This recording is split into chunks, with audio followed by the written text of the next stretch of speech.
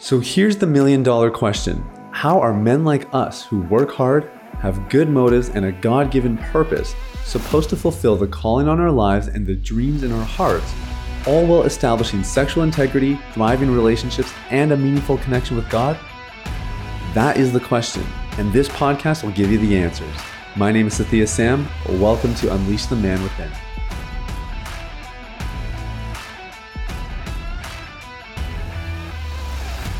Hey, what's up, my man? It's Sathya Sam here. Welcome to Unleash the Man Within. Thank you so much for listening. I'm so glad you're here. I'm super excited to jump into today's content. We're going to talk about why quitting porn is overrated. You read that correctly, and I'm going to explain my bold and brash statement here in just a couple of moments. Now, before I jump in, huge thanks to all of you who are supporting this podcast. You'll notice we do not run ads. We don't have sponsors. This is basically a fully clean listener experience. And not that there's anything wrong with those things. We've just chosen to keep it as clean and pure as possible for you guys.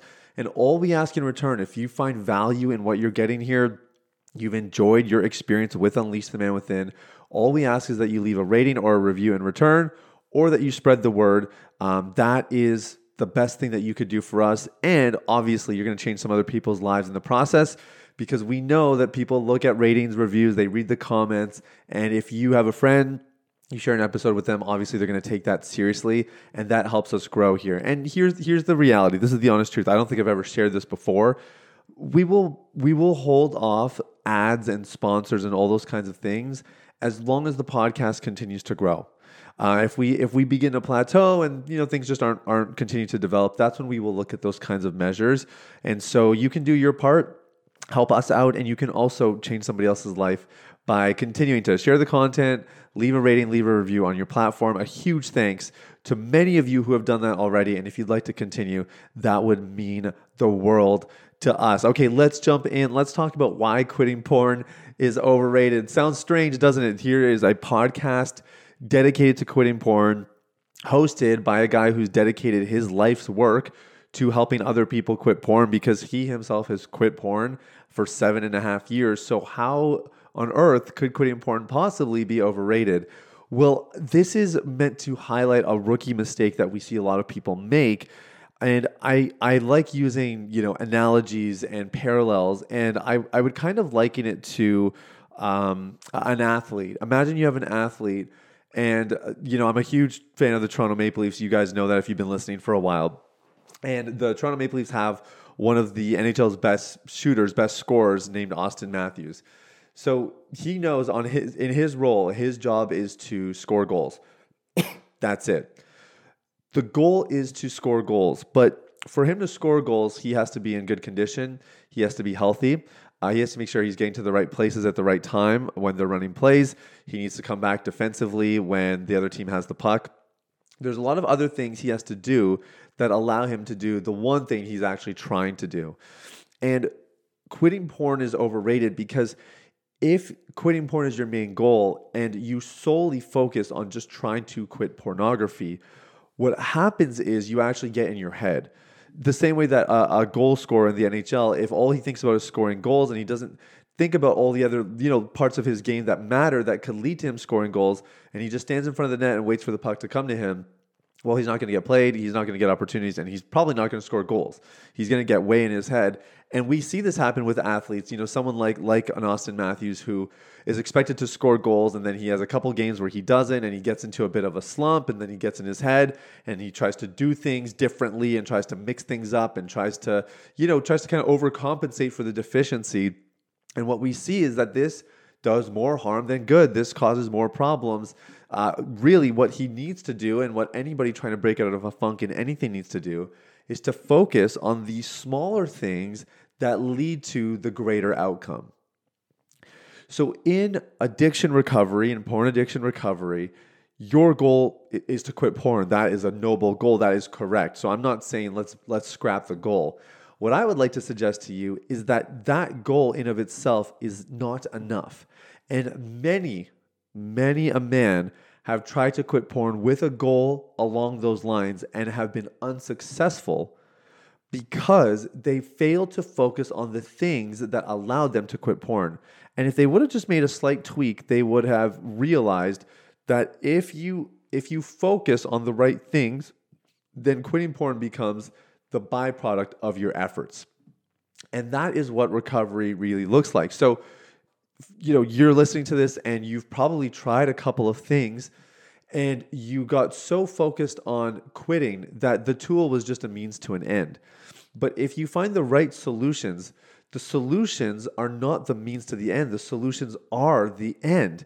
And the byproduct is that you recover. Your behavior changes. Your thinking patterns change. You regain control of your inner life. You become a healthier, more godly, and holy man. These are the byproducts of channeling your efforts and energy on the things that really matter. So this begs the question, what are the things that truly matter? And I would argue probably for about 3 things in particular that you should be focused on. These are sort of the indirect things that if you can focus on these, naturally you will start to make progress in your recovery. It will be an inevitable byproduct of you focusing on these 3 things. You ready for them? Okay.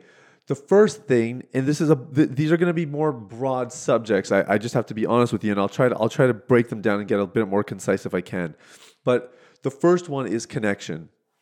So we know the opposite of addiction is not sobriety, it's connection. And so connection is vital, very important. If you're doing this alone, if you're doing this superficially, you are shooting yourself in the foot. And you are really failing to focus on the things that will bring recovery as a byproduct or freedom as a byproduct. So connection is a huge one. Don't do this alone. And you don't have to come work with us. You don't have to do any of the things that we say or work with any of our people, but find somebody in your life. Just start with one person. Let me ask you, who's the safest person in your life that you could share anything with? Go start with them. And what you'll probably find, for some people that's enough, but not for people who are actually addicted, it's not. That's just the honest truth. That's sort of the stepping stone. That was the case for me. I reached out to one friend. That was helpful, but I started to kind of relapse. Reached out to another friend and gradually kind of, tried different things, but it wasn't until I really plugged into a community that's when things really changed. And that's where I would make a push for what we're doing here or something similar. That's where these solutions can be beneficial because it's hard to find groups of people who struggle with these issues. And so if you can find someone who's already doing it, the community is already there. It's just a lot easier to assimilate and plug in. So number one is connection. Okay, this is one of those indirect solutions that brings about the solution. Second thing is learning to process your inner life without restraint. Learning to process your inner life without restraint. What do I mean by that? Whether it's seeing a therapist, talking to that really safe friend of yours, journaling, it could even be like audio logging, chronicling. It doesn't really matter how you do it, but for you to be successful in recovery, you must learn to process and digest your inner life effectively. If you cannot process feelings, emotions, belief patterns, paradigms, perceptions, thoughts, if you're not able to properly process these things and effectively process them, not just to the point where it's like, okay, thank God, like the stress of it has gone away or it's dissipated, but it actually lands in a place that's healthy and you can kind of, to use a very male term, compartmentalize it. If you can't do that, you will not make a lasting recovery. You might be able to white knuckle your way to some sobriety, but you're not going to experience true freedom. And that's obviously what we want for you guys. That's kind of what we're all about. So I want to encourage you guys, make sure that is a part of your process, okay? A part of what you're doing. And the third thing is you want to make sure that the spiritual is part of your recovery. The spiritual is part of your recovery. What do I mean by that? I mean that when you focus on building a deeper relationship with God, when you focus on getting into the Word, strengthening your prayer life, really letting God know you for who you are, the flaws and the failures and everything in between, you position yourself for freedom.